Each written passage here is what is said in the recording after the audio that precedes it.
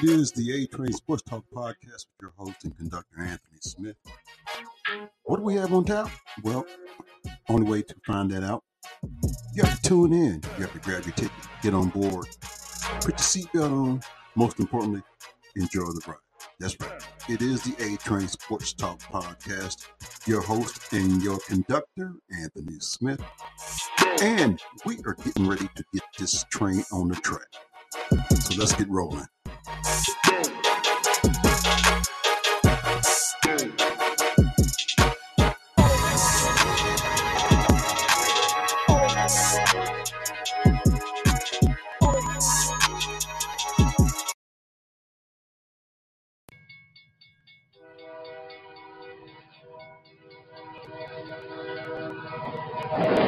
It is the A-Train Sports Talk Podcast with your host and conductor, Anthony Smith. Grab your tickets, get on board, and enjoy the ride.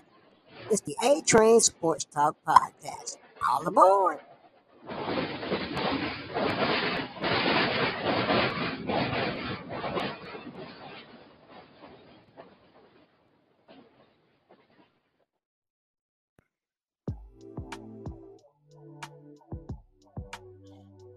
It is the A-Train Sports Talk Podcast, the 200th edition. All right, who would have thought when I first started, we'd be saying 200th edition. And along the way, I picked up some passengers. And the young man, yes, I said young man, that means I'm old, has decided to come in on my 200th edition. He is a legend. He is known not just in Wichita, but throughout the world for his dynamic play-by-play calling. He's actually called football games for Wichita State. Sounds kind of long, but he is the legendary one and only Mike Kennedy. Mike, welcome aboard the A-Train Sports Talk Podcast, if I may say, all aboard.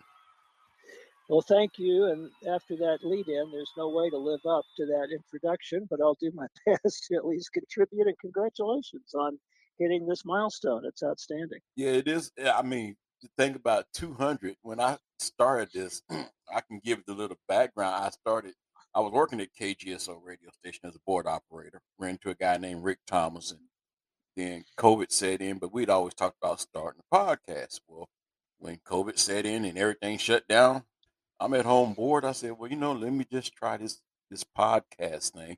And then your good buddy, Scott, he was at KGSO at the time. I will call it to him. He said, who does a podcast for only 15 minutes? So, but I've been grateful and blessed to have people like you on my show. So, a lot has happened since the last time we talked, and that seemed like years ago, and it's only been a short time. But we've seen the landscape of Wichita State athletics, from basketball to the changing of the guard for our athletic director. We've seen the ups and downs of the basketball program. But I will still say this, even though they had a down season this past season, they still was one game at least above 500. What is your outlook on Wichita State basketball with the turnover in players? Because secretly, I'll say we're looking at a possible 20-plus win season. But what's your take on that? I hate to get too bold in predictions simply because it's such a new roster. And I only know these new guys by reputation and statistics. I haven't seen them play yet, but I'm enthusiastic about the possibilities, just to be as honest as I can be. And this is not a slam on anybody individually at all, but last year, Wichita State, there was a perception out there early on, I think, that this was such a talented team. You'd see those comments on social media about how talented this team is. And it really was under talented, if you will, at the highest levels of the American Conference. They were just outmatched, out talented by two or three of the best teams in the conference. And so there was a need for a talent upgrade. I think the coaching staff has addressed this. I know people were alarmed at the amount of turnover, the number of players that left. But when you look at the players that they have brought in and what they have already done at the Division I level, I think it's at least very encouraging. I think, as you said, certainly there is the potential there for 20 or more wins again. It's so hard to say in this climate that we're in now in college athletics. Absolutely. And the reason I went on record and said 20 plus wins is because when you look at turnover rate, the first thing you think of is how long will it take for this team to gel? What else is going on in the conference? But at the same time, I also say 20 wins because this is a team that could quite possibly fly under the radar because of the fact you're thinking they have to have time to gel and it's a new roster. But the key factor is you have some players, Kenny Poto, Craig Porter, and that's who you're going to hang your hat on as being the leaders on this team.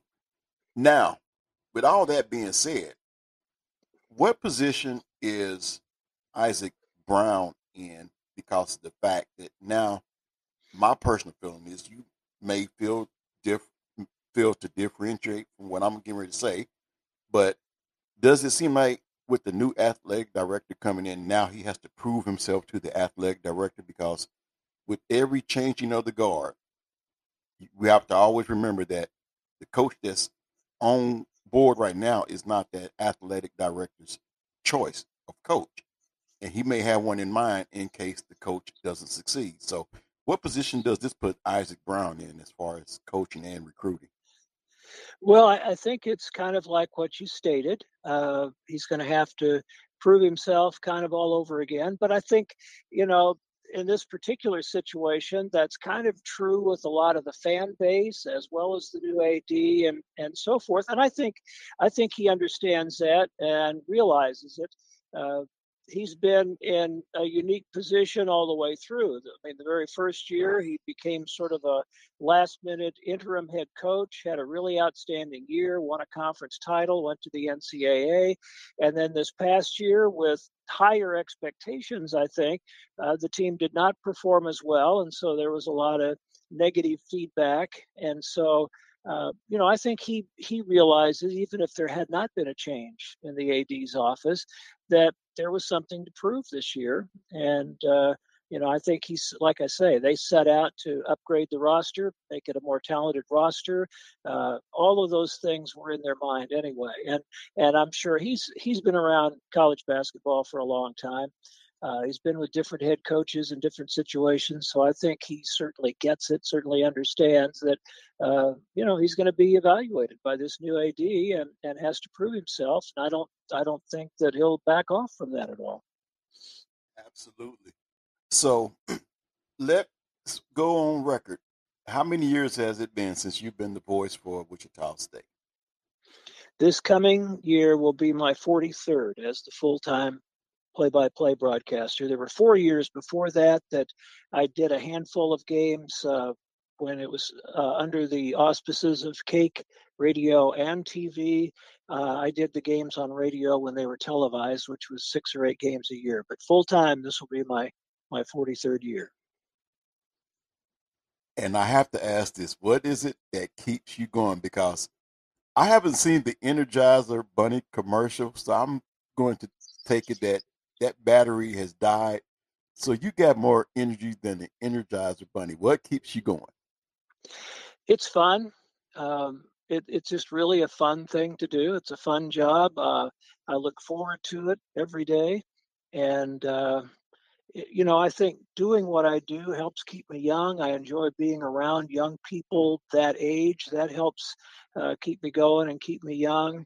Um, so I think that's the main thing. It's there's some things, some of the travel and stuff's a little more tiring than it used to be when I was younger. But for the most part, my energy is still good, my health is good, my enthusiasm's as high as it ever was, and so I really look forward to doing it again.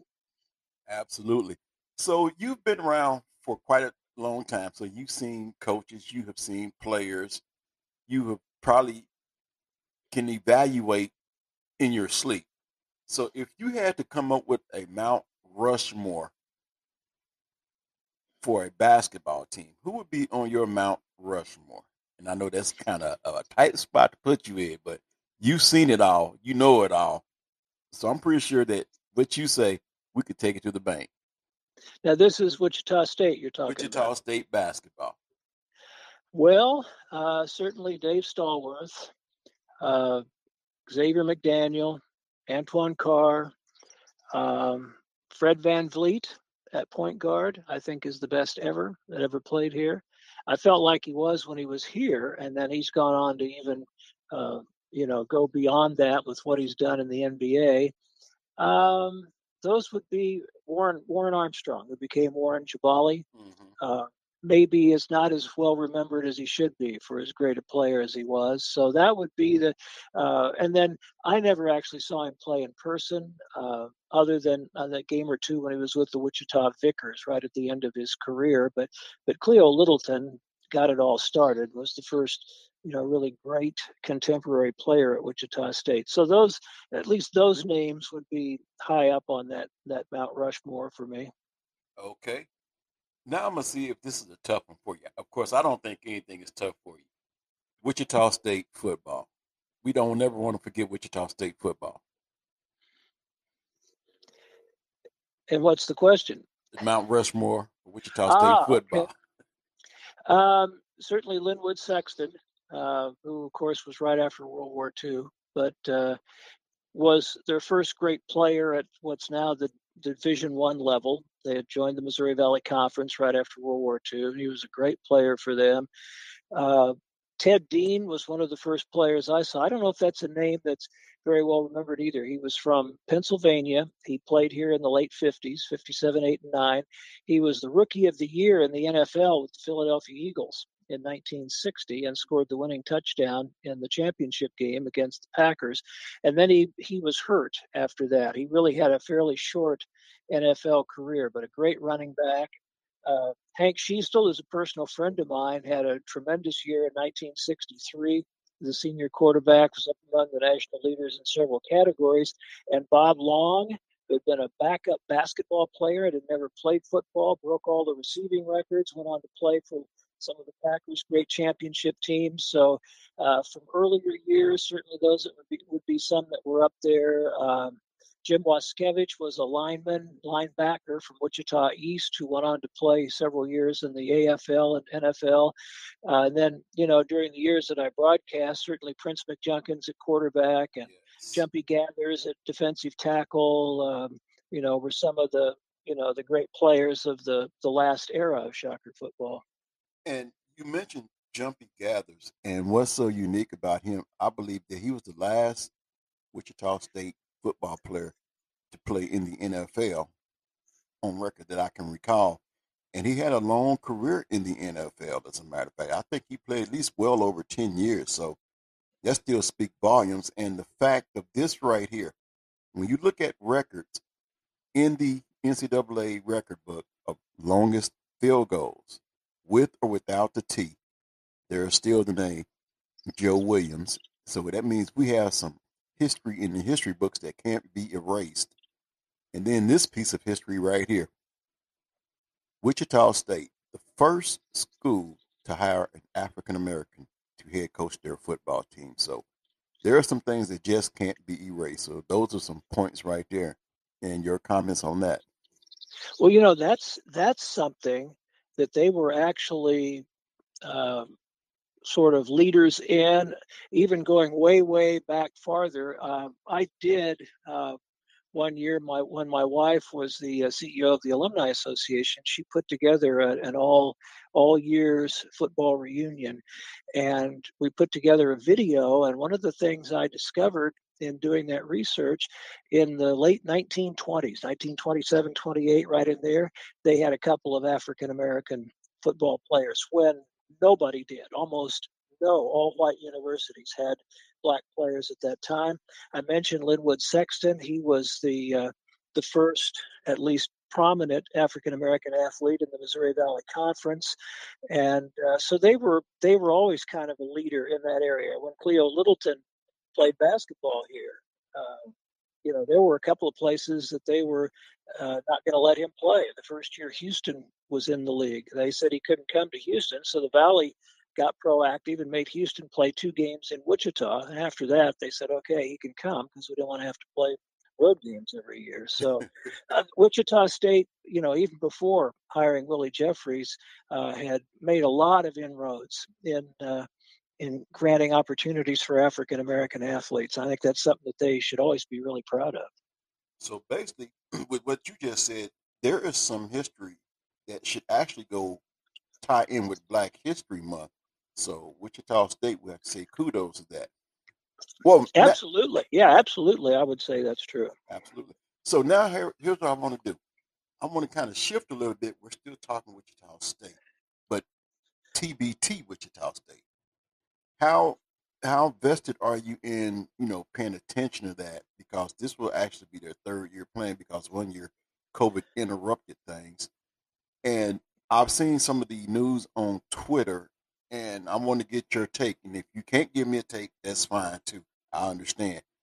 But the original coach of TBT team, and I think he was one of the founding members of it, was one Karan Bradley, who had a nice career playing at Wichita State. And there hasn't been much said as to why he hasn't returned. Well, if you're on the Twitter board, you see it. But is there any controversy behind the reasoning of him not being asked to come back, and why they've gone in the direction they've gone? Of course, I'm gonna still pay attention to TBT. I'm just wondering if maybe you have any insight, and if you care to share that, feel free. If there's reasons that won't allow you, then I also understand that as well too. But I thought he was a good fix when he was on board the first time around. I have none as far as insight into any of that. I mean, he lives in Houston, and so I always just figured that might have something to do with it. It's kind of long distance for him to be organizing anything up here. I think maybe he's expanded some of the things that he's doing down there. It may just be busier. Now, there may be more to it than that, but if there is, I truly don't know. But obviously, yeah, it was a Wichita State guy, and has always been. He's come back every once in a while for games and so forth. It's always been, very supportive of the program, and so if there is controversy of some type, that's too bad, because he's a great guy, and but it's not anything that I'm aware of now. Okay. So do you expect big things from this current roster coming up as far as the TBT? Because the one thing Wichita can say, and even I heard on a talk show, they was talking about the TBT. They said Wichita State people, they really support TBT. They have the best crowd out of all the teams in the tournament. Is there a possibility we can get that championship game in Wichita if they really want to draw the big money? Well, I think the only other place that it does, and I haven't compared the numbers, I think the only other place it does as well or close to it is in Dayton, where they have the finals now. And that's another city like this one that just loves college basketball. That's why they've been able to keep those first 4 games there in the NCAA tournament every year, because whether there's a local team of interest or not, the Dayton people really get out and support those games and turn out well for that. So I don't know, but I don't think it's out of the realm of possibility that Wichita State could be considered for something like that. But Dayton has also supported it well when it's gotten to that level. One thing that's kind of interesting, I don't know if you've noticed, but this year they've added an extra step to the regional sites. And so instead of going to Dayton for the quarterfinal round, like the winner here will stay here and play a quarterfinal round game here, and just the semifinalists go to Dayton for the semifinals and finals. So they've actually, and I think it has to do a lot with the kind of crowds they've drawn here in Wichita, that they feel like that level of game, especially if the aftershocks are still in it, will draw more people here than those same teams might in Dayton for a quarterfinal round game. All right. Well, in closing, like I said, you've been around a while, and I'm pretty sure there are some people that have probably sat up under you. If there was someone that wanted to be the next Mike Kennedy, and I'm pretty sure you would tell them to be the next themselves. But if someone wanted to break into the business and follow in the trail that you have blazed, what would your words of advice be to them? Well, any young people that have ever talked to me about doing what I do, I tell them, what I do is basically it's a skill. It's a set of tools, if you will, and it's just something that you have to develop by doing. There's not a lot you can read that's going to teach you how to do it. It's not like there's a handbook. It's something that you just have to develop over time by doing. Even doing something like you're doing with this podcast, I'm sure you found that the more you do it, the more you get a feel for what works, how to do it, how to put together questions, and that sort of thing. And it's the same way with doing play by play. I just got an email from a friend who has a 13-year-old son. And he said he has started doing play by play, watching games on TV, and wanted to know if he could come up and sit in with me sometime at a baseball game and just see how I kind of do things. And I said, of course. But that's kind of how I started. I actually did. When I'd play games all by myself in my backyard when I was a kid, I'd do play by play. And then, watching games on TV, turn the sound down, anything you can do to practice it. And there are, some opportunities now because of all the stuff that's online and so forth. There are more opportunities doing that than there used to be. So that would be my thought. Learn the sports, learn the technical stuff about each sport as much as you can, know the rules, know who the players are, but find a way to practice it. Practice Right. doing it, learning to use the terminology, all that sort of thing. That would be my best advice. And trust me, I actually want to do what you were doing. I used to do the same thing as a kid. I would look at the TV and turn the volume down and be like, "Oh, and he just dropped the well." They weren't using term like he dropped a dime of a pass, but I would say, "What a great assist to such and such." And I'm like, "I'm gonna be like you one day." Well, the closest I can get, I'm podcasting. So I want to thank you once again for the time that you took out to do this. Much appreciated, and hopefully we can hook up again sometime during one of the seasons basketball and get some insight on how you think the season is going. But once again, I want to thank you again, my guest on board the A train, the legendary Mike Kennedy. Thanks again, sir. Thank you. I appreciate the opportunity, and keep me in mind for the 300th. I will do that. Thank you.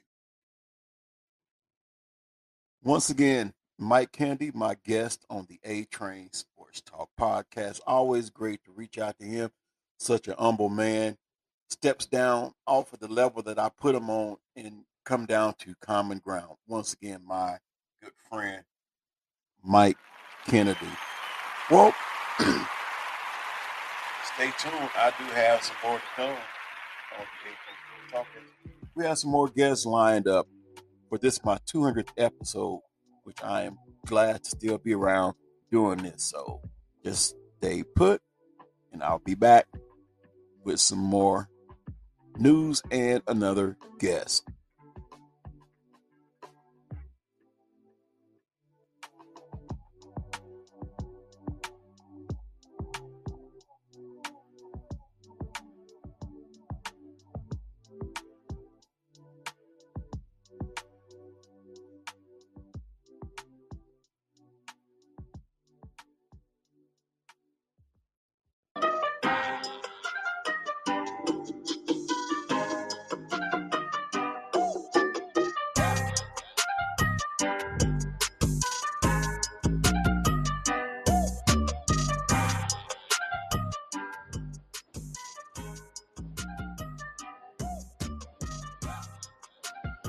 It is the A Train Sports Talk podcast, your podcast for sports and so much more.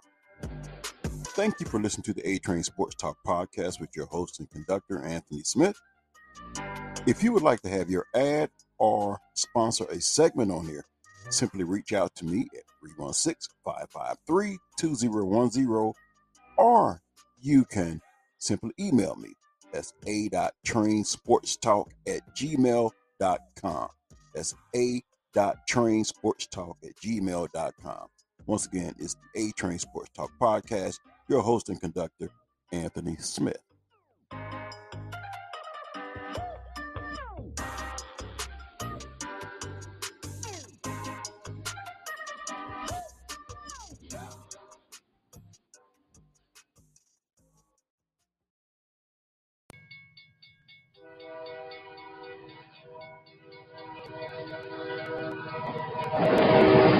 It's the A Train Sports Talk Podcast with your host and conductor, Anthony Smith.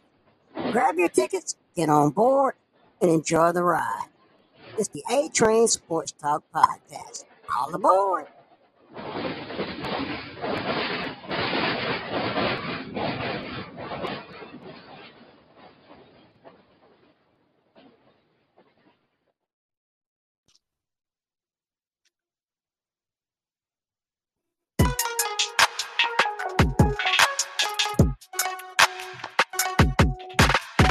It is the A Train Sports Talk Podcast, your host and conductor, episode number 200.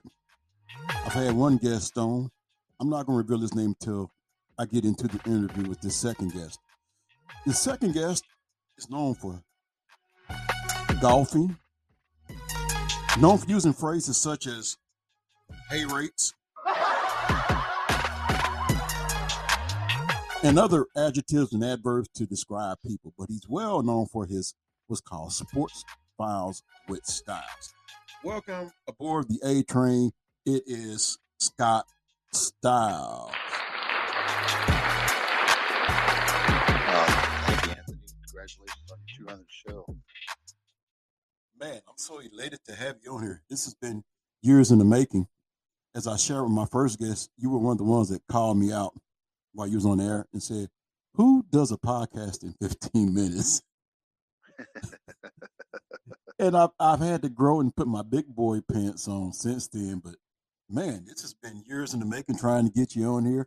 If I can describe how getting you on has been, it's been as difficult as the defensive lineman chasing down Barry Sanders.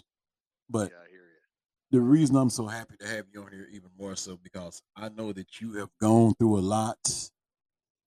I can just come in and lead in like this. You are a living testimony. You are an inspiration.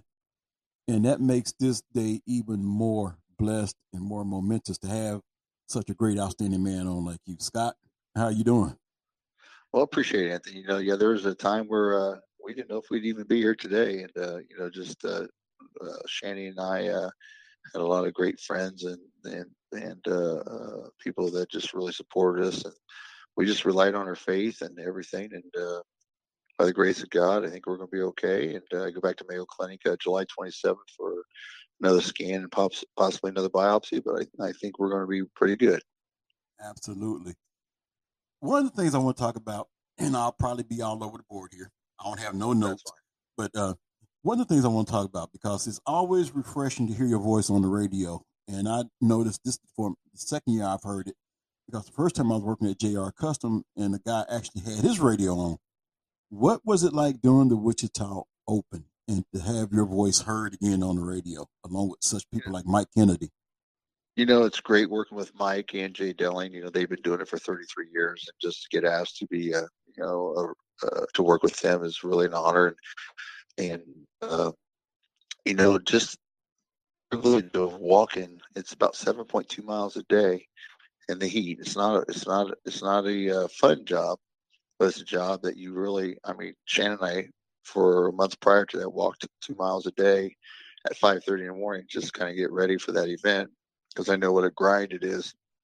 And just the blessing, the privilege to watch those guys. Those guys are so good, and yet, they're still not on the top tour of the PGA. They're still grinding, trying to make it. And but just to be able to be, feet away from these guys and watch them hit shot after shot, and the conversations with the caddies, and being able to relay that back to the listeners and to Jay and Mike, because they're stationed on hole 18, so they're relying on us to paint a picture for 17 holes until they come down the 18th fairway, where they can visually see them as well, and then kind of give their own description of what they've seen on 18. So you try to kind of summarize the day, the highs and lows of the round. You kind of give little details here and there, and like I said, you gotta paint a picture for the listener, because golf is really not an easy thing to describe at times. You got to put a little bit into it to make sure the listener can actually get a visual of what's going on. And I must say, the 2 years I've heard you on there, because I actually, when I know that's coming up, I'm like, I get to finally hear Scott's voice on the radio. It's like I have to wait once a year now to hear it, whereas I used to hear it every day. So, that's Right. It's kind of a letdown, but it's also a good build up too. But in describing golf, I heard a national commentator say it like, no, I take it back. I think it was during the Wichita Open. They said, you wonder what you're going to talk about because golf is not one of those fast moving sports, but you have individuals out there that have stories that you can tell that fills the gap when you're not having nothing to talk about. So is that a true assessment? It is a true assessment. And also, I would always I had a great dialogue. I would get out there early and meet my group for the day, and the caddies and I were really would have a great interaction and be able to communicate with me what's going on, what club they're using. They'll give you a hand signal. And in between shots, as you're walking, sometimes they'll ask questions where the leader's at because there's not a leaderboard on every hole, or what's the leader up to, that sort of thing. And then also, like Friday was cut day, and there's a guy named Diaz, whose wife and little baby were following him throughout the day, and she came up to me on hole 15 or 14 it was, and said, "Excuse me, sir, what's the cut?" And he was at 3 under, and I said, "It's at 4." And she wheeled around and ripped something off to him in Spanish, and I'll be darned if he went birdie birdie and made the cut by 1. So, just little stories like that where, she gave him a little inspiration saying, "I'm here for the weekend. You better, make the cut. We need a check." And he did. And actually he had a hell of a run on that Sunday. He went to 8 or 9 under and ended up like in the top 10. He went to 15 or 16 under for the weekend. So it's just, you go from one shot of missing the whole tournament to actually cashing out and getting and recording the top 10 finish. So that's pretty special. So, but just little stories like that, people behind the ropes can't usually hear or see and that sort of thing. So that's my job to forward those details of those conversations to, kind of make it a little more interesting to listen. Absolutely. Now, one of the things that caught my attention was when I seen you guys last week doing a live presentation. Like I say, I'm gonna probably be all over the board here, but I caught you on Facebook Live last week with those hay rakes. I have to throw that out there because those are words that are synonymous with Scott Styles. Okay, so what was it like doing that? I want to call it the original pit crew. You guys are the originals. I remember you guys at that radio station and you lost 30 minutes of your life that you couldn't get back. And it took a non radio guy to finally ask a question that made sense. So, what was it like having you guys back together and what can we expect more of this show?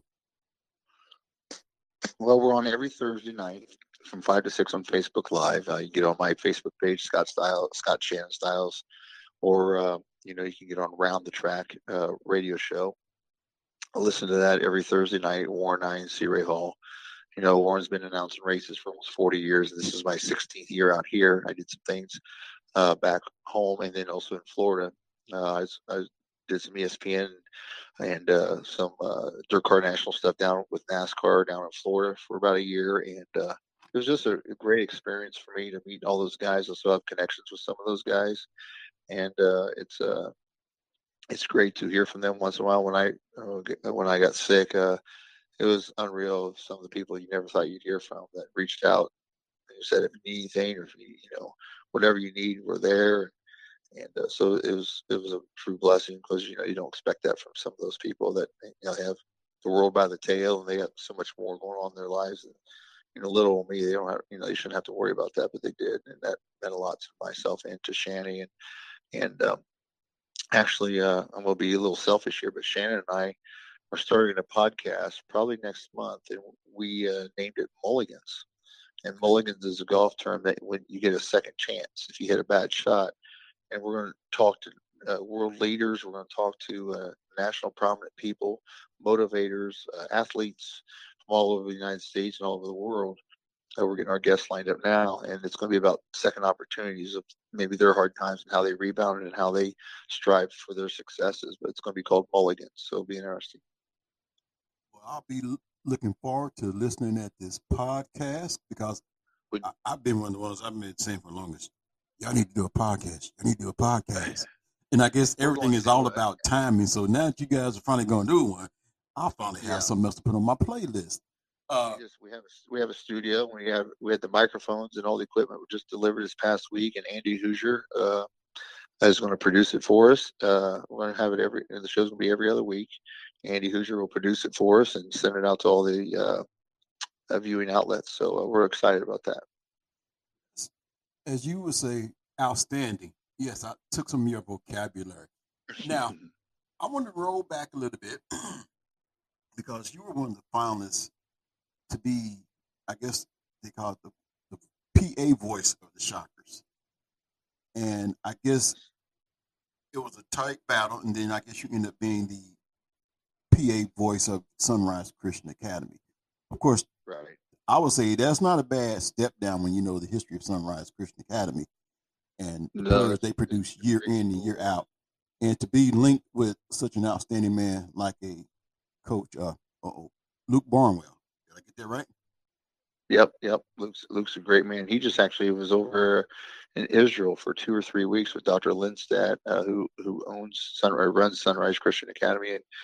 And Luke does a phenomenal job not only as a coach, but he's a great mentor to those kids and bringing God to the forefront for some of those kids' lives. Gets these kids from all over the world. And he's got another great, outstanding class getting ready to come in, and they should be ranked number 1 or number 2 again this season. I know they're looking at raising money right now.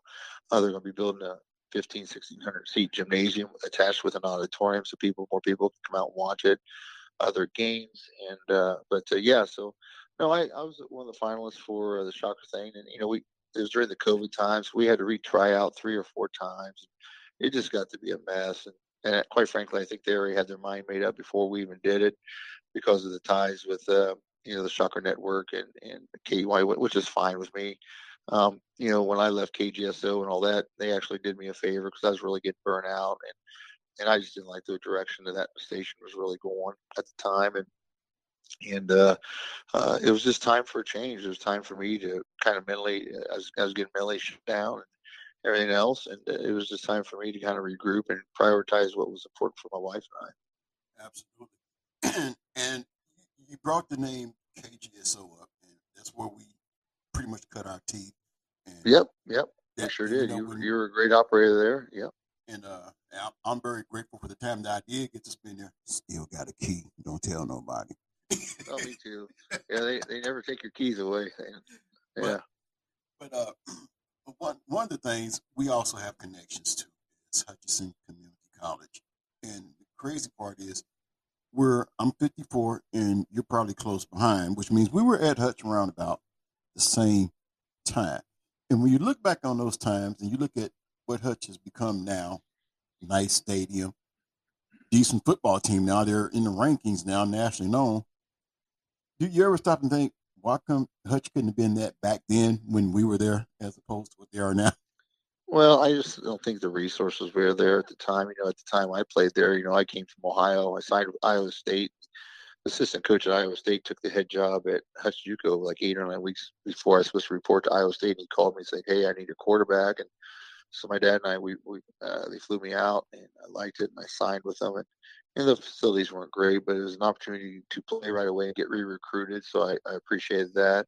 And I have great fond memories. I've been associated with that school, either playing, coaching, or announcing there for almost 35 years, and involved with that conference. And it's a great conference, one of the top conferences in the nation. And Hutch JUCO, Hutchinson Community College just won the national championship 2 years ago for the first time ever, and they were so close, knocking on the door in the past where they just couldn't get over the hump, and you got Butler, you got Coffeyville, you got a lot of great schools, and now they've added some of the Iowa schools, and it's just a great competitive uh, league that a lot of SEC schools, Big 12 schools, they tap into that and to fill a spot right away. Bill Snyder built K-State, when he first took over the job at K-State, he built that school with junior college kids to try to win right away. And, that's still precedent today that K-State still, Butler's a feeding school for them, and Hutch is a feeding school for them. And, they recruit a lot of kids out of there for some of their key spots that they need to fill right away, not I don't want to say lose a step, but, it's a lot different when you have a guy with 2 to 3 years under his belt compared to an incoming freshman. They're going to be wide-eyed a little bit. The speed of the game is different. The physicality of the game is different. The quarters are longer. The half times are longer. There's just so many things different. It's more of a job, where high school you play You go out afterwards and you play grab ass. You don't worry about if you lost or not. You're more worried about where you're going to get something to eat, if your girlfriend still likes you, and that sort of thing. In college, it's a whole different animal. And most of the colleges today are a grooming process for the NFL, for the guys who want to go to the NFL. That's why the Alabamas, the Ohio States, Georgias, those schools never slip, because they get the best of the best, and it's a breeding ground for the NFL. And you mentioned that the college game is totally different, especially from a mental aspect, as opposed to when you're in high school, and especially when you throw in got the transfer portal. It seems to be an never-ending revolving door. Oh, and to add more to it, you have the NIL. So now college football has become a business entity now. I'm so glad I'm not a coach today, and I've talked to Sean Snyder, who's a dear friend of mine, several times. It's Bill Snyder's son, who's just kind of a roam in the country right now. I know he was in Alabama a few weeks ago doing some consulting with Nick Saban on their special teams, and he's just going around and doing some consulting work right now, trying to land that next job after he got let go at USC. But anyways, there is a process that's taken place where the NCAA has ruined college football, in my opinion. You have kids now making more money than assistant coaches. You have quarterbacks making 5, 6, 800,000, almost $1 million a year. What about the linemen that are going to protect your butt every play? What are you doing for them? It's just there's no loyalty anymore. I'm going to the basketball side real quick, but Eric Stevenson, who used to play for Wichita State, went to Wichita State, to Washington, to South Carolina. Now he's going to West Virginia. He's going to 4 schools in 4 years. And there's no loyalty. You can't build a team. That's why Jay Wright got out. I still think that's why Coach K and Roy Williams stepped down early. Yeah. And you're going to see that coach is going to get burned out. And basically, you're rebuilding your team every year, and it's just not good for college athletics. Absolutely. We're not teaching the kids anything. Right. And what do you think all this stemmed from now? I know someone say the Bannon brothers, when they was at UCLA, and their names splashed on the NCAA, whatever year that was. But some people say, well, the coaches can get up and leave when they want to and go to this school. Why can't the players do it? And now this is what we're left with. And then you have an NCAA president, Mark Emmert, who goes on record and says, basically, he's getting ready to step down. And if you can find his replacement sooner, that'd be more better. And it sounds as if he's saying, let the next guy fix this problem. Am I right in assessing that? Yeah, he's getting the hell out while he can, and I don't blame him. I mean, but he's part of the problem. He helped create this mess, and you had the government step in for a while, Congress. It's just become no pun intended with your show, but it's become the runaway train, and I don't know if anybody can get that back. I don't know if you can reel this back in, because now the kids are getting the money. Scholarships used to be a big deal. I mean, when I was told I had a full-ride scholarship, oh, my mom and dad did happy dance. So now players are going, well, how much am I making a year? Am I getting the $400,000 or $500,000 deal, or what's my name, image, and likeness going to be here? What's my contract going to be?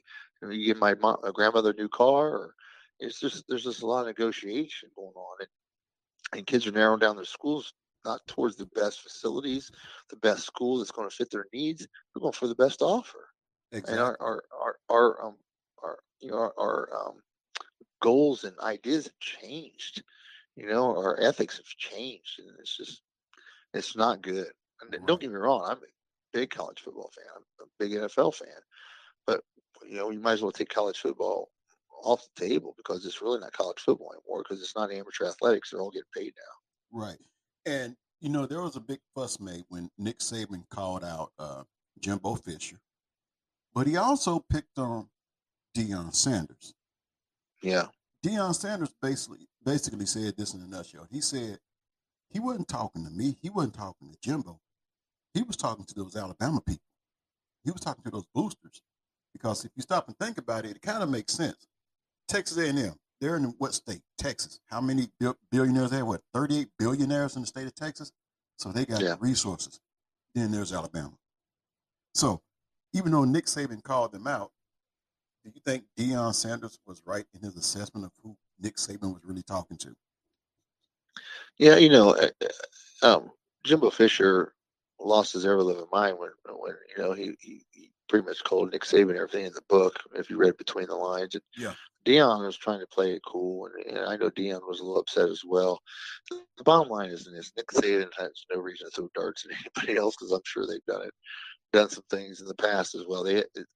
I know they're a great football team. He's a great coach, but it's hard to maintain that high level, and he's been able to do that ever since he stepped foot on the campus of Alabama.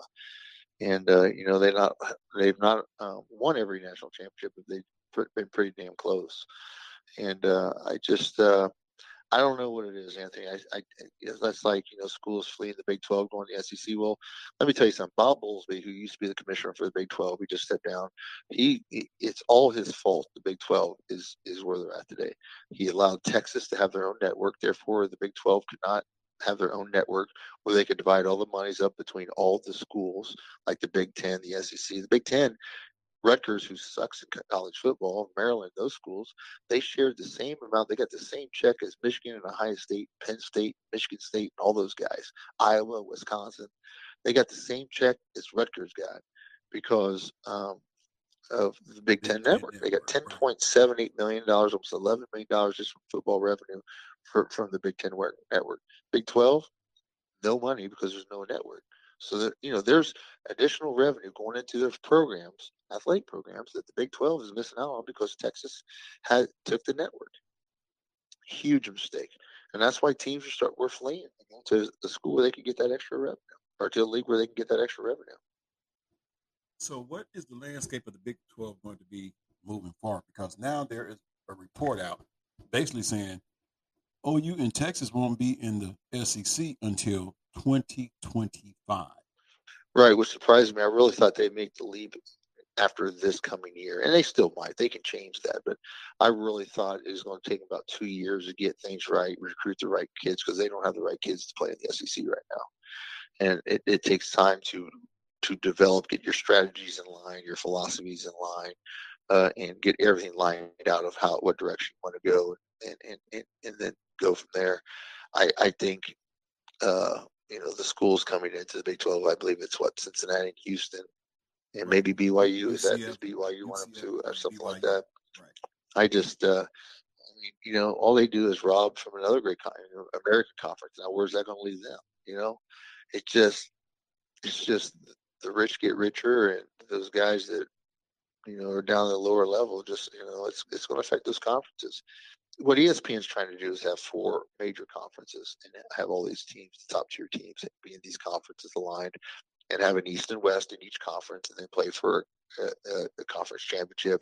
The winner of that then goes to the Final Four for college football playoff. That's what they're trying to do. So basically, off what you just said, we can hang up the thought of expansion in the college football playoffs. I don't see it happening anytime soon. I think they've evaluated the last 2 years. I think, realistically, in my opinion, I think 8 teams is the magic number. I really do. You have 5 power conferences right now.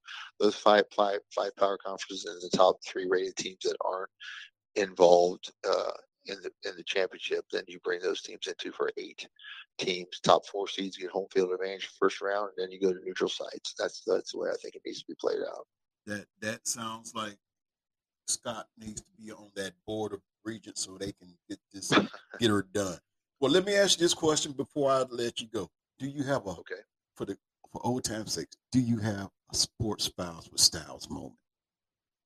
At where? A sports files with Styles. Do you have one of those moments for me?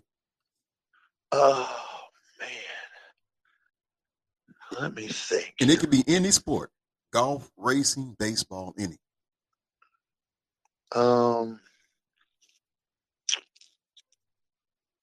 Boy, you caught me off guard here, Anthony. I don't have a sports files of Styles ready for you. My bad. But I sure did like that series. Though. That was always a fun series and everything. It was great to have that platform to do that. And I ran into a guy. You remember Wild Man Willie? Wild Man Willie. You know what? Next time I get you on, make sure we get Wild Man Willie, and we're gonna have a 3-way convo. Yeah.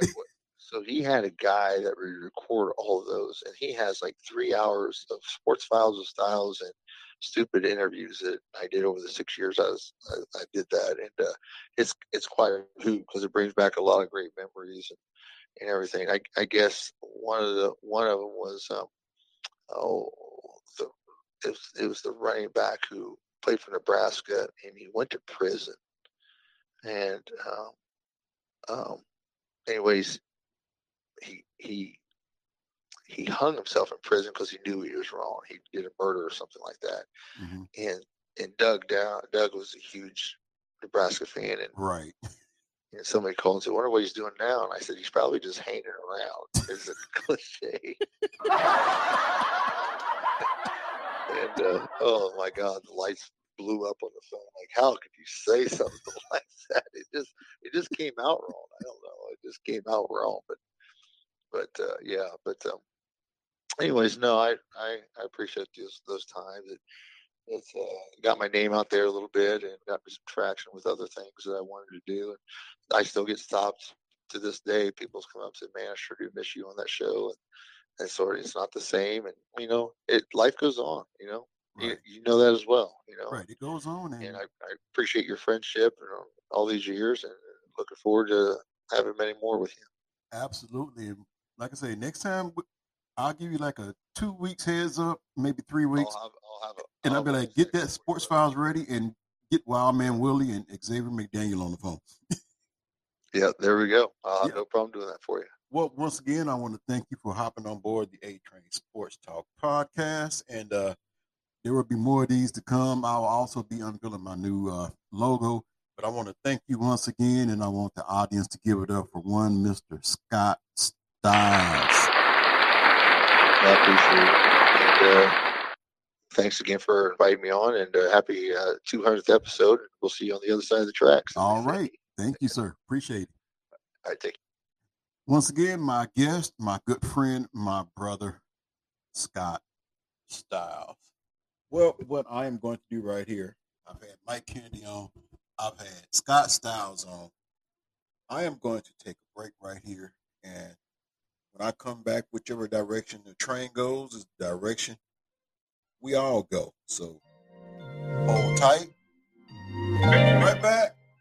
It is the A-Train Sports Talk Podcast 200th episode. 200 episodes. Be right back on the other side of the track.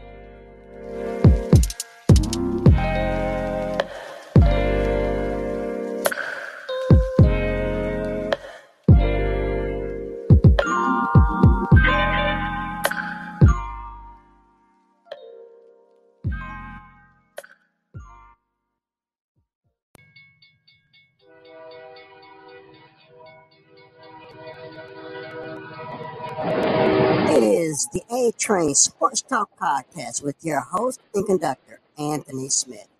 Grab your tickets, get on board, and enjoy the ride. It's the A-Train Sports Talk Podcast. All aboard!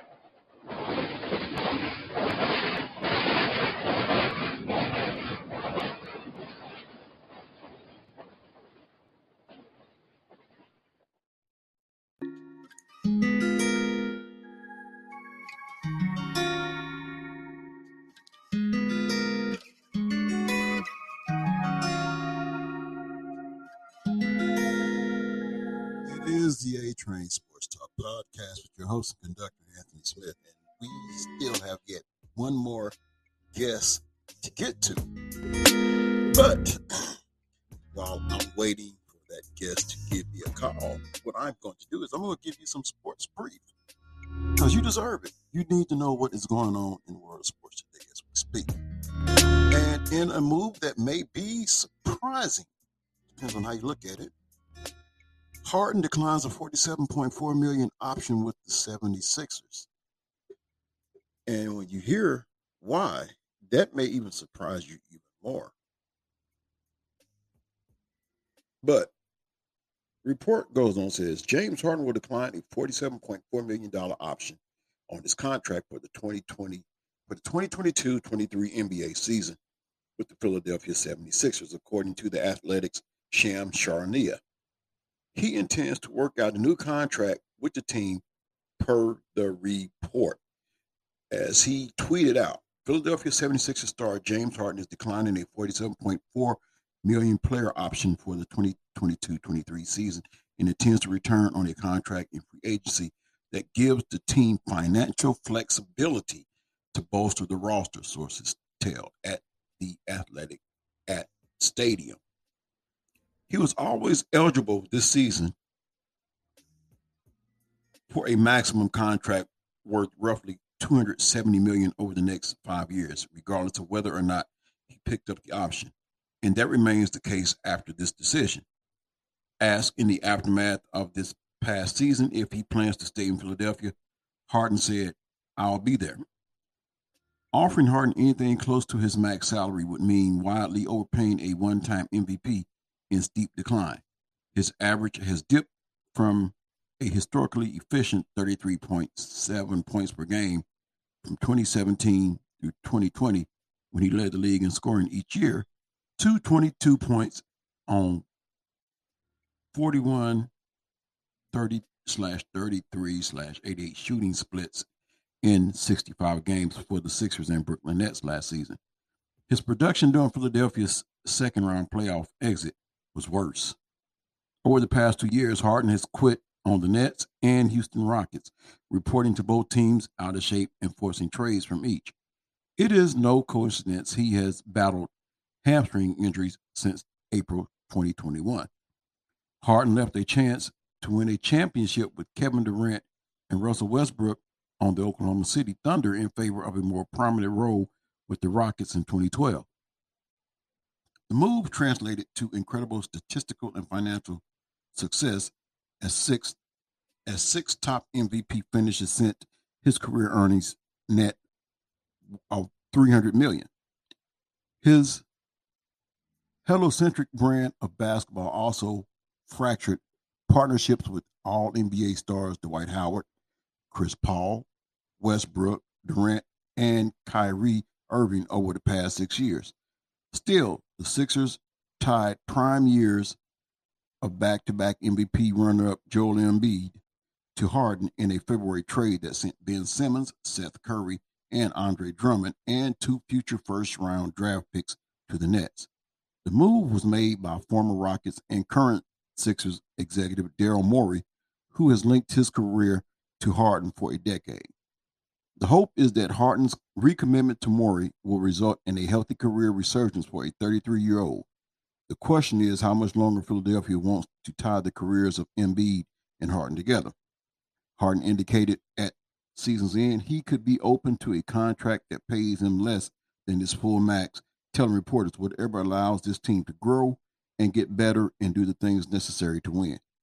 Bleachers Report Jake Fisher reported earlier this month that Harden and the Sixers were expected to reach an agreement on a shorter-term contract extension this summer, and ESPN's Adrian Wojnarowski later confirmed that report, hinting at a significant commitment that runs through the 2024-25 season that would bring Embiid past his 31st birthday and halfway through the 4-year maximum contract extension he recently signed.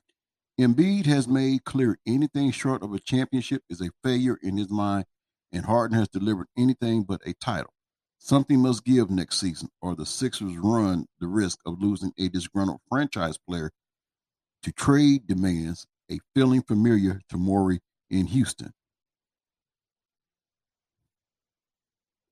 Also, in some other news,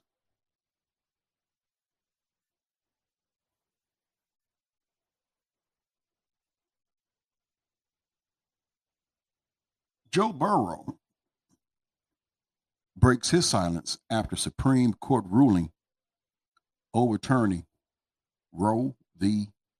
Wade.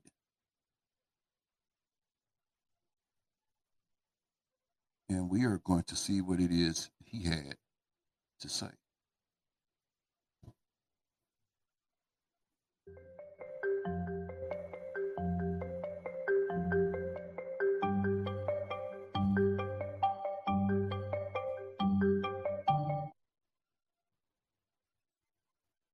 Not too long ago, Cincinnati Bengals quarterback Joe Burrow made a splash by again using his platform to stand up for what he believes in while discussing the topic of gun reform. Monday, he used his Instagram account to make it clear where he stands in the wake of the U.S. Supreme Court overturning Roe v. Wade and a 6-week abortion ban becoming law in the state of Ohio. Via an Instagram story, Burrow shared a viral post from platforms like Instagram and Facebook with attribution to the source account and didn't add any of his own text. The post in question says, I'm not pro murdering babies. I'm pro Becky, who found out at her 20-week anatomy scan that the infant she had been so excited to bring into this world had developed without life sustaining organs.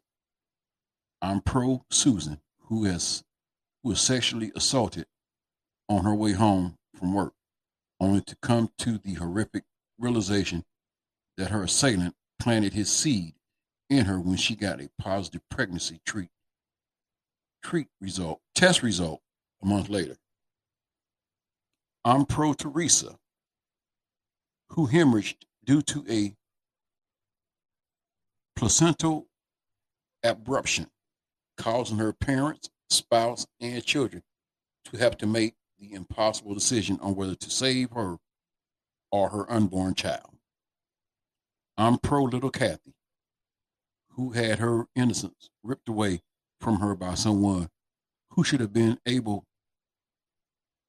by someone she should have been able to trust, and her 11-year-old body isn't mature enough to bear the consequences of that betrayal. For context, this is the entirety of the post, which has multiple pages, which we're not going to get into all that, read all that. But Burrow's post advocates for abortion rights in the wake of the Supreme Court's ruling. Ohio's abortion ban has an exception to save the life of a patient, but make no rape or incest exceptions. While the NFL itself has remained oddly quiet on the development, as bingo fans know by now, that's just not how Burrow carries himself, despite admitting he does his best to avoid the limelight that comes with being an NFL quarterback. To this end, it's a nuanced thing for Burrow to share that knowledge acknowledges the complexities of the issue and is right in line with how he chooses to use his platform when it comes to outside matters.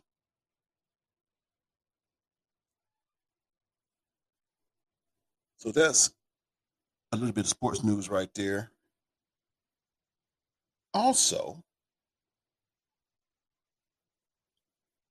a look at Angels Mike Trout showed teammate how he was tipping pitches while in center field. The White Sox scored 5 runs in the 7th inning and broke open their game Tuesday in Anaheim, California.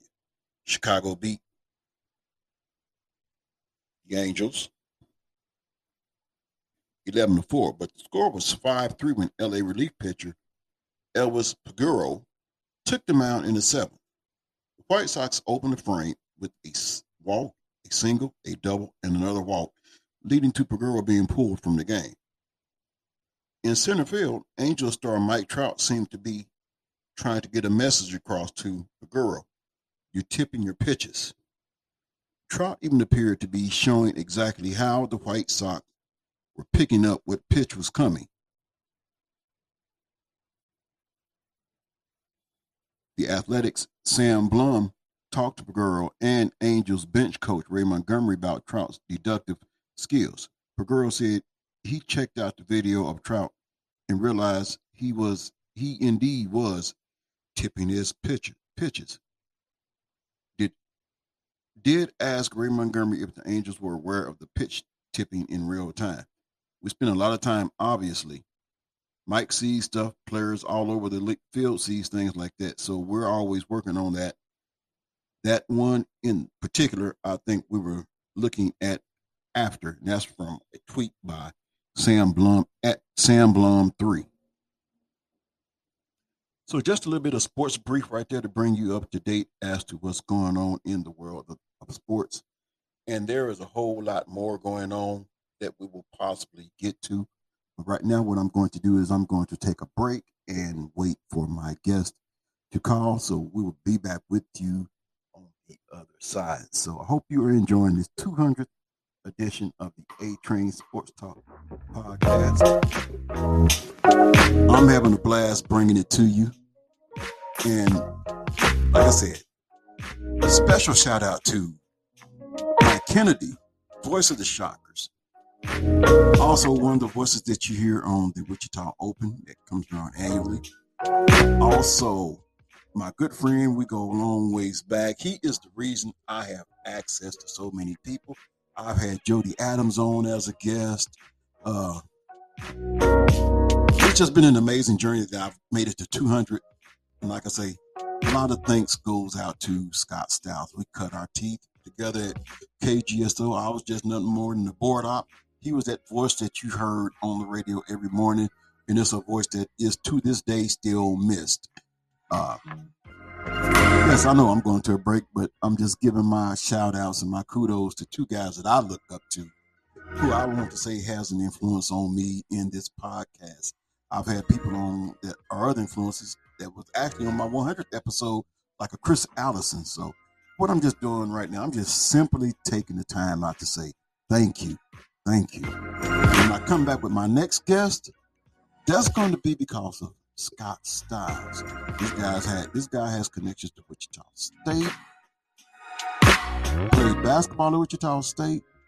And that's all I'm going to tell you. You want to know the rest? Stick with the train. Keep your seatbelt on, definitely, because the next ride is going to take you somewhere south. A-Train Sports Talk Podcast, Anthony Smith.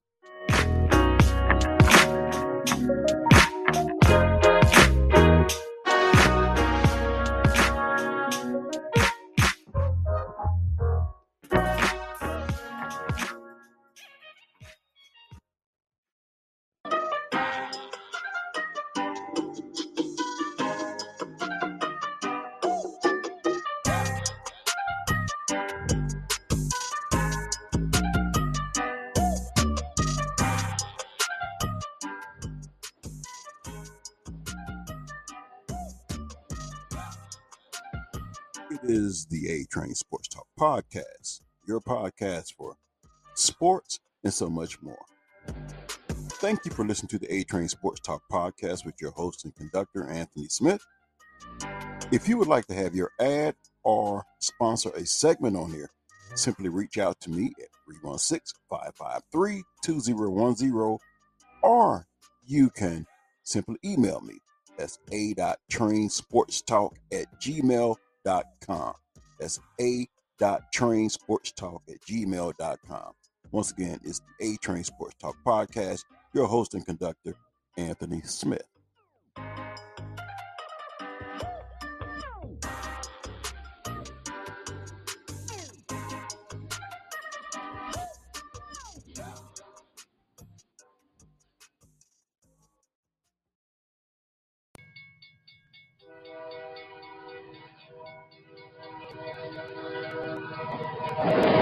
It is the A-Train Sports Talk Podcast with your host and conductor, Anthony Smith.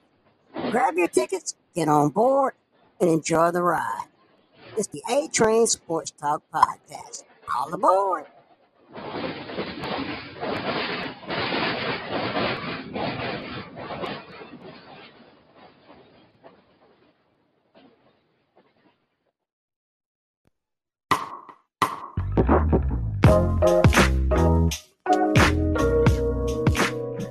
It is the A-Train Sports Talk Podcast, the 200th episode. 200, that's saying a lot. 200 episodes. Anyway, picking up another passenger that some of you are going to be elated to hear this voice. He's from Columbus, from the great state of South Carolina. Good things do come out of South Carolina. This young man, if I may reference him as young, was the only player and the first player to lead the nation in both scoring and rebounding. He played at Wichita State University, where he made his mark and became known as an intimidator one of the first college players to sport the ball look and have the intimidating look. Ladies and gentlemen, welcome aboard the A-Train Sports Talk podcast, Wichita's favorite, Xavier McDaniel. Hey, how's it going, man? It's going good. It's going good. Just finished up with basketball camp a couple hours ago. And yes, I see you still make those Wichita journeys, always giving back. Free backpacks. I've seen it on Scott Styles' Facebook page. So you're constantly always giving, and that's much appreciated because we live in a time where everybody's after the almighty dollar and don't mind charging, even if whatever the case is for the people that have to pay this. So we thank you for what you're doing, always giving back to the game of basketball that was good to you and always looking out after the youth. So, as I mentioned in the lead-in, first player to lead the nation in both scoring and rebounding. And at that time, Wichita State was playing some stiff competition just in the Valley alone. So who were some of your stiffest competitors that you went up with against? Oh, ain't no doubt about it. Tulsa, Bradley, Illinois State, Creighton with Benoit Benjamin back in the day. Those were some of the better teams in the conference at that time. Absolutely. Now, I want to go on record in saying I believe this is an actual quote from you, because by you being the rebounding force that you were, at 6'7", 205 pounds, give or take a few, you was relentless on the boards. And there was a quote that said, if you were 7'4", basically taking a shot at Ralph Sampson, that you would lead the nation in rebounding every year. Do you remember that quote? Yes. Yes, I did. Yeah, I do remember that quote. I remember that as if it was yesterday. I know that I was a little bit bigger than, if I was 7'4", I tell you, I might be still playing in the NBA, to be honest. I mean, I would have played a lot more years and stuff, but being at my size and I knew I had to come a different way every night. I had to come hard. I had to run. A lot of people don't realize a lot of my rebounds came off a second shot where I throw an outlet, and when we take the shot, I would beat the bigger guys down the floor, and I would either get the rebound, dunk it back in, or lay it back up. That's where I got a lot of rebounds at in transition. Mm-hmm. Now, your freshman year, you were part of the class, I believe, with Aubrey Sherrod, if I'm correct. And I'm trying to remember if Greg Drawling was part of that group. Yes, Greg Drawling. It was me, Aubrey, Greg Drawling, and Cedric Phillips. Cedric Phillips. Okay, I remember him. Yeah, we were the four came in, but Cedric left after our sophomore year. Greg left after our freshman year, so it became just me and Aubrey. Right, and yeah, Greg did the ultimate no-no. He transferred to the in-state rival that we refer to as KU. Right. Right, and the funny thing, I seen Greg 3 weeks ago at his reunion. We just talk and laugh. I never called him Greg. I always called him GD. Right. So I looked at his wife and said, "Boy, you left us, boy." I said, "You left us, boy. You transferred." His wife said, "He didn't leave for basketball." I said, "I know why he left." We just started laughing. We know we. Yeah. Great talking to him, because even in the NBA, we didn't talk a lot, but we would speak and shake hands. And it was probably the first time since college, since our freshman year, for almost 40 years ago, 1981. I think that's 41 years ago to be exact. We played together. Time goes so fast. Really not have a big conversation. Absolutely. Now, you mentioned the NBA, and my claim to my conversations, every time I look back on that draft class, which also included Patrick Ewing, and that's where I'm going to stop at right there. I think Patrick Ewing owes you his Rookie of the Year award. And the reason I say that, and I believe Wayman Tisdale was in that class as well too. And here's the reason I say that. If it's all about the body of work, well, I remember Patrick Ewing already having early knee problems. So he didn't play the whole season. As a matter of fact, I think what should have won Rookie of the Year award was when you actually went heads up against Patrick Ewing and tried to dunk on him to show that you were not afraid of anybody. So that trophy should have went to you, and second place runner probably should have been Wayman Tisdale, because if you look at the body of work and look at the stats, you had the stats to prove that you deserved that reward. But I think a lot of it came down to politics and marketing. He was in New York, you were in Seattle. Right. I agree with you. I felt like I should have run Rookie of the Year because of the body of work that I did. I played 82 games, which is 100% of the games. And he played 50 games, which is about a little over 60, maybe 61% of the games. And I just felt like with what I've done, you take 32 of my worst games, and then against his 50 games, I just think I had a better season than he did. And he doesn't agree with it. But I said, come on, Patrick, you realistic. You know, if somebody plays 82 and you play 50, come on now. But it's what it is. I'm not mad. I'm not upset. But I still do believe that I was the best player in that draft. Right. And I still believe to this day. Fortunately, I hurt my knee in '88. And then I got traded. And then got traded again, and then started as a free agent. I played for like 4 teams in 2 years. And so I think a little bit of what I had going on in the first 6 or 7 years got derailed with the trading and stuff, and with me getting a little older and me getting a little bad. But I tell people all the time, I ain't afraid to mention, Karl Malone had a great, great career. Chris Mullins had a great career. Patrick Ewing had a great career. And they all Hall of Famers. But I still say I was the best player in that draft. I was probably pro-rated than any of those guys. Yeah. And if you go look at the numbers early in my career, it tells. Now, they did have a little bit longevity to me because once I left Seattle, my playing time decreased each year from each team.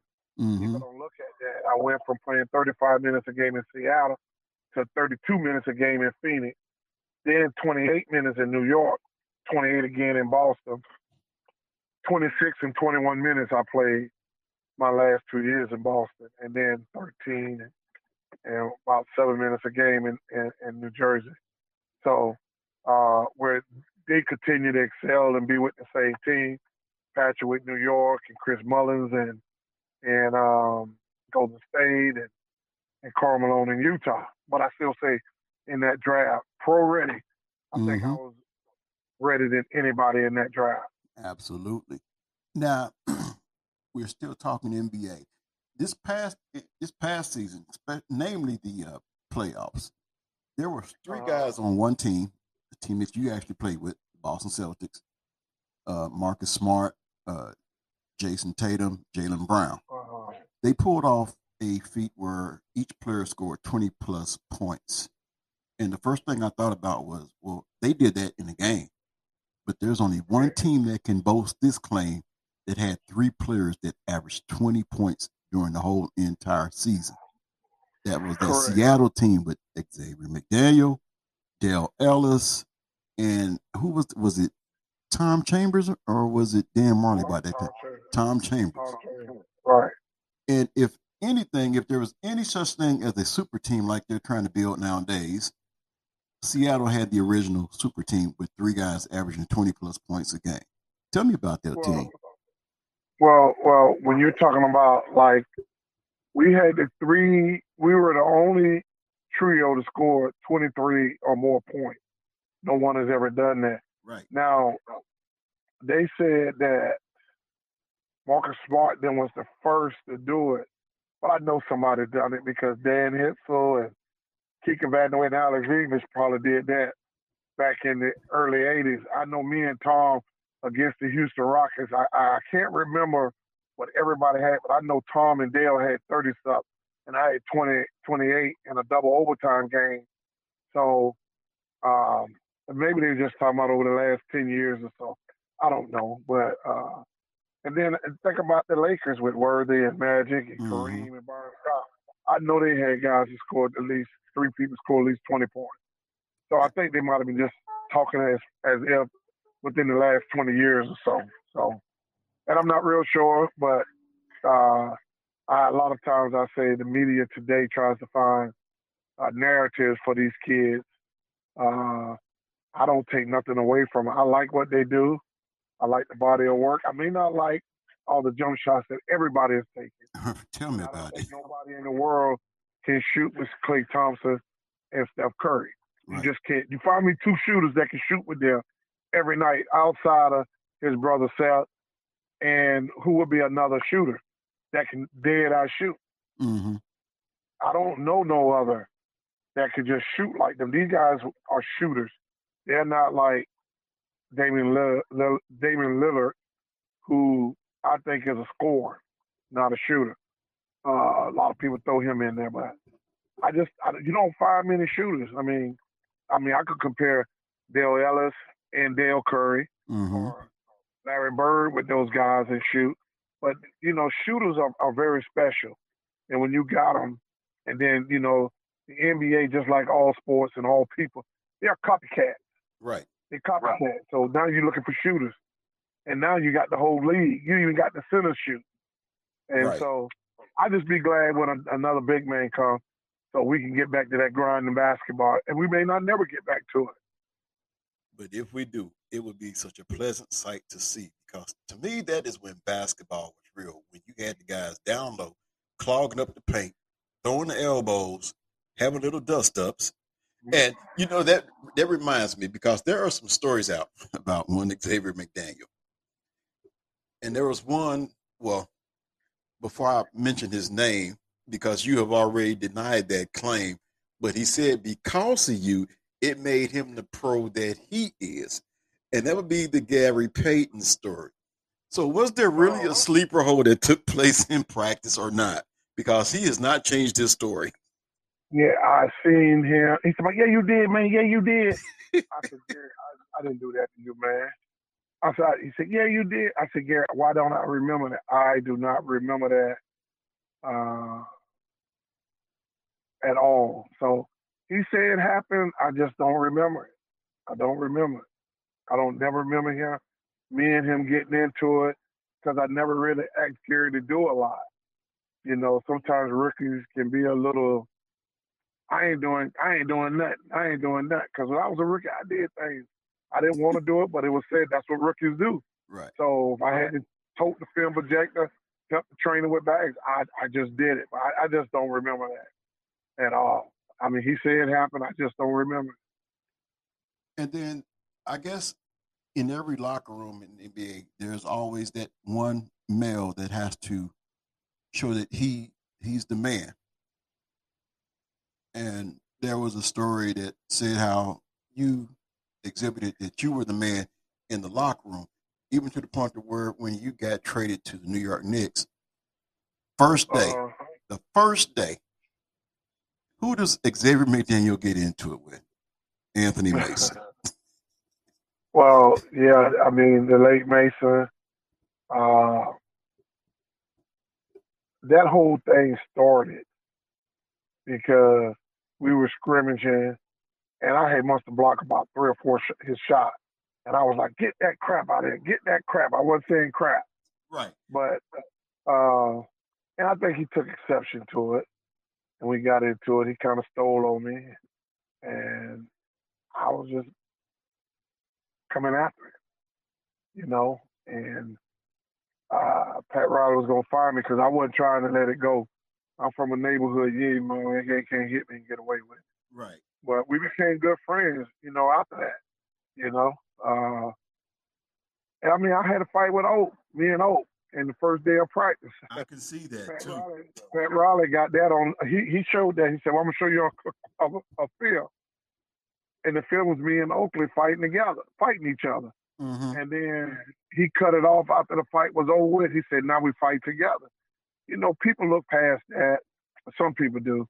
they look past that because there's some guys that I got a real distaste for. Mm-hmm. I got a real big distaste for Dennis Rodman. I just thought he was dirty. The NBA allowed him to get away with that crap Mm-hmm. because there's no way you can get away with that on the blacktop. You hit somebody in their private, you got to, and they know you did it. I mean, there's a difference when you did it accidental, but when you see someone did it, and he did it twice to me in a game, officials didn't call nothing. So what do? You have to take it in your own hand. I don't like play. I'm gonna play hard, and if you talk to anybody, they'll never say he gonna play hard and he gonna hit the shit out of you. Mm-hmm. But they never call me dirty. Right. I've never been called a dirty player. Right. So, and I just take hard hits because I'm giving. I get up. I tell people all the time. I play James Worthy 6 times. Why me and him ain't never got into it? Right. I played Mark McGuire. Why we ain't never got into it? 5 times. Or Rodney McCray. It's just certain guys. You're gonna get into it. You're gonna clean. I mean, I take an elbow, and as long as it's accidental, I'm fine because I know I'm gonna hit somebody with one. Mm-hmm. It's with the intent, and I've had that intent where I've knocked some people out too with that ball. So, but just some guys I just got real bad distaste for. I don't think we could ever sit in the same room. Right. So with that being said, you mentioned Dennis Rodman. So if you were in today's game, Draymond Green, I'm pretty sure there would be some angst. I'm gonna be honest. I think if me and Draymond Green played against each other, it'll be a great game because we both gonna battle. I'm not gonna fight nobody that's playing hard or somebody who's outplaying me. That has never been an issue. My issue is trying to compete on the same level that he's competing on. But see, this is why guys get into it. See, Dennis Rodman, he's supposed to be this great defensive player, and I'm an offensive guy, and I get the best of you, then you get dirty with me.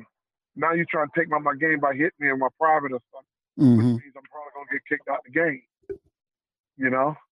So I don't think I have a problem with Draymond Green. I think I like him. Okay. A lot of people because he speaks his mind. Okay. A lot of people don't like him because he speaks his mind, but I mean, I like him. Okay, so here's going to be my final question because we're going on 20 minutes, and I don't want to keep you no longer than I have to. But this is going to be like a twofold question. Today's college game and today's NBA game, has it turned soft? In some instances, I think, now, let me just go to college first. It's not just even the game itself. Who do you know in college basketball right now? Outside a few people, who do you know in college basketball? Nobody.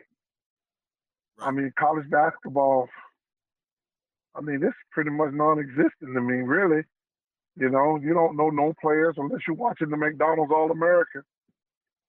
I don't know but 2 people, Xavier Bell and the other kid from last year, Otto, what's his name? Oh, only 2 kids.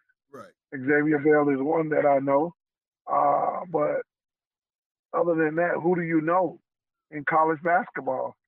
You got fans coming to the game wondering what 10 or 12 guys going to suit up tonight because they don't know them.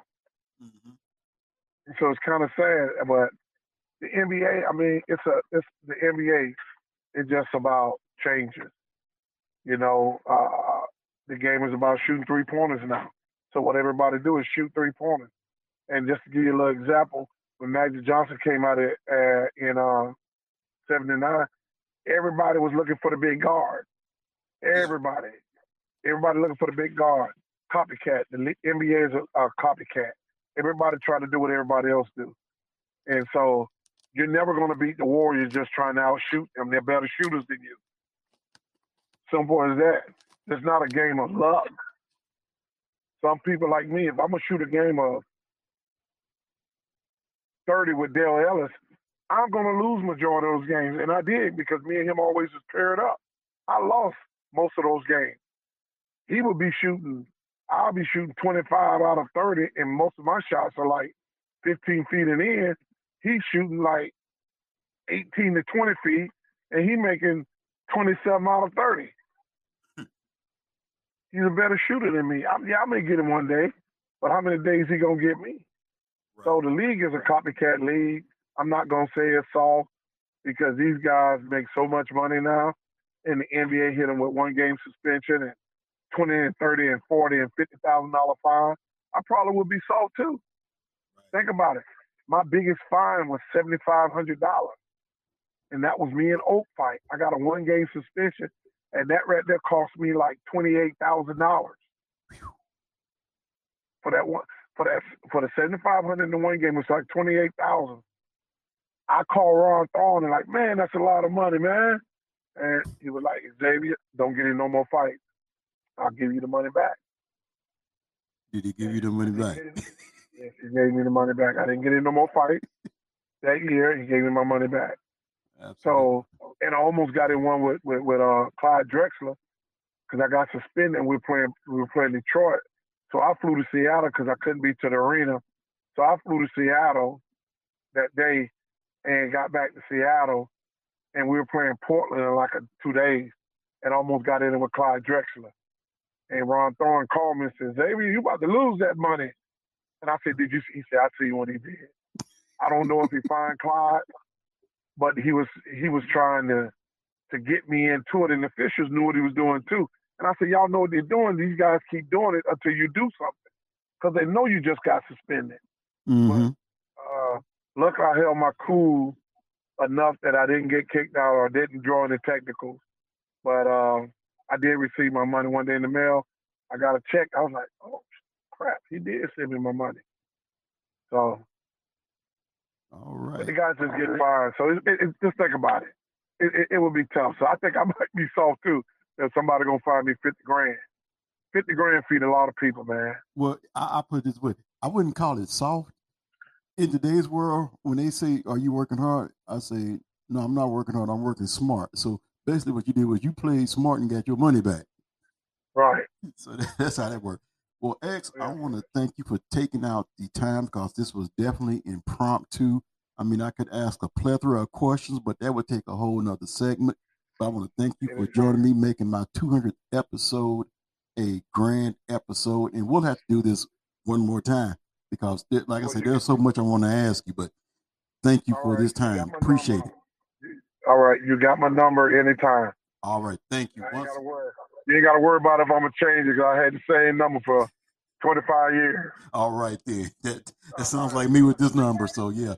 Once again, people, Xavier McDaniel on the A-Train Sports Talk podcast. I'll be back to wrap it up after this. Thank you. Once again, Xavier McDaniel. Yes, you heard it. The Xavier McDaniel, the first player to ever lead the nation, college basketball, to lead the nation in college basketball in scoring and rebounding in the same year. Well, I want to thank all of my guests that showed up on the train: Mike Kennedy, Scott Styles.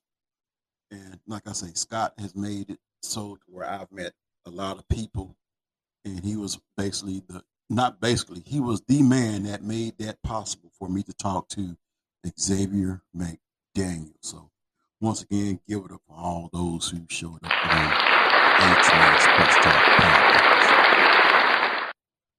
Well, that's going to do it for me, the 200th episode. I can't say how elated I am to have made it this far, and there's going to be more to come. I have X's number because there is so much more I want to ask him, but time would not permit. But I've enjoyed this day. I've enjoyed my guests. Those of you who are listening at this podcast, I hope you enjoyed as well. Give me some feedback. I did have a little sports brief moment in there as I was killing time to wait for my guests. But it all worked out. This was well worth it. The 200th episode, I'll say like it was worth the wait to get some guests on, especially that one, Scott Styles, because he used to kid me about making a 15-minute podcast. Well, now, as you can see, this episode is actually running way longer than any 15 minutes, but I had some good people on here, had a little bit of sports brief moment. So once again, I hope you have enjoyed the ride. Until the next time, take care of yourself, each other. God bless you. And once again, all I can do is say thank you, thank you, thank you for helping me get this far. It's the A-Train Sports Talk podcast. We're bringing the train into the station. Have a nice one.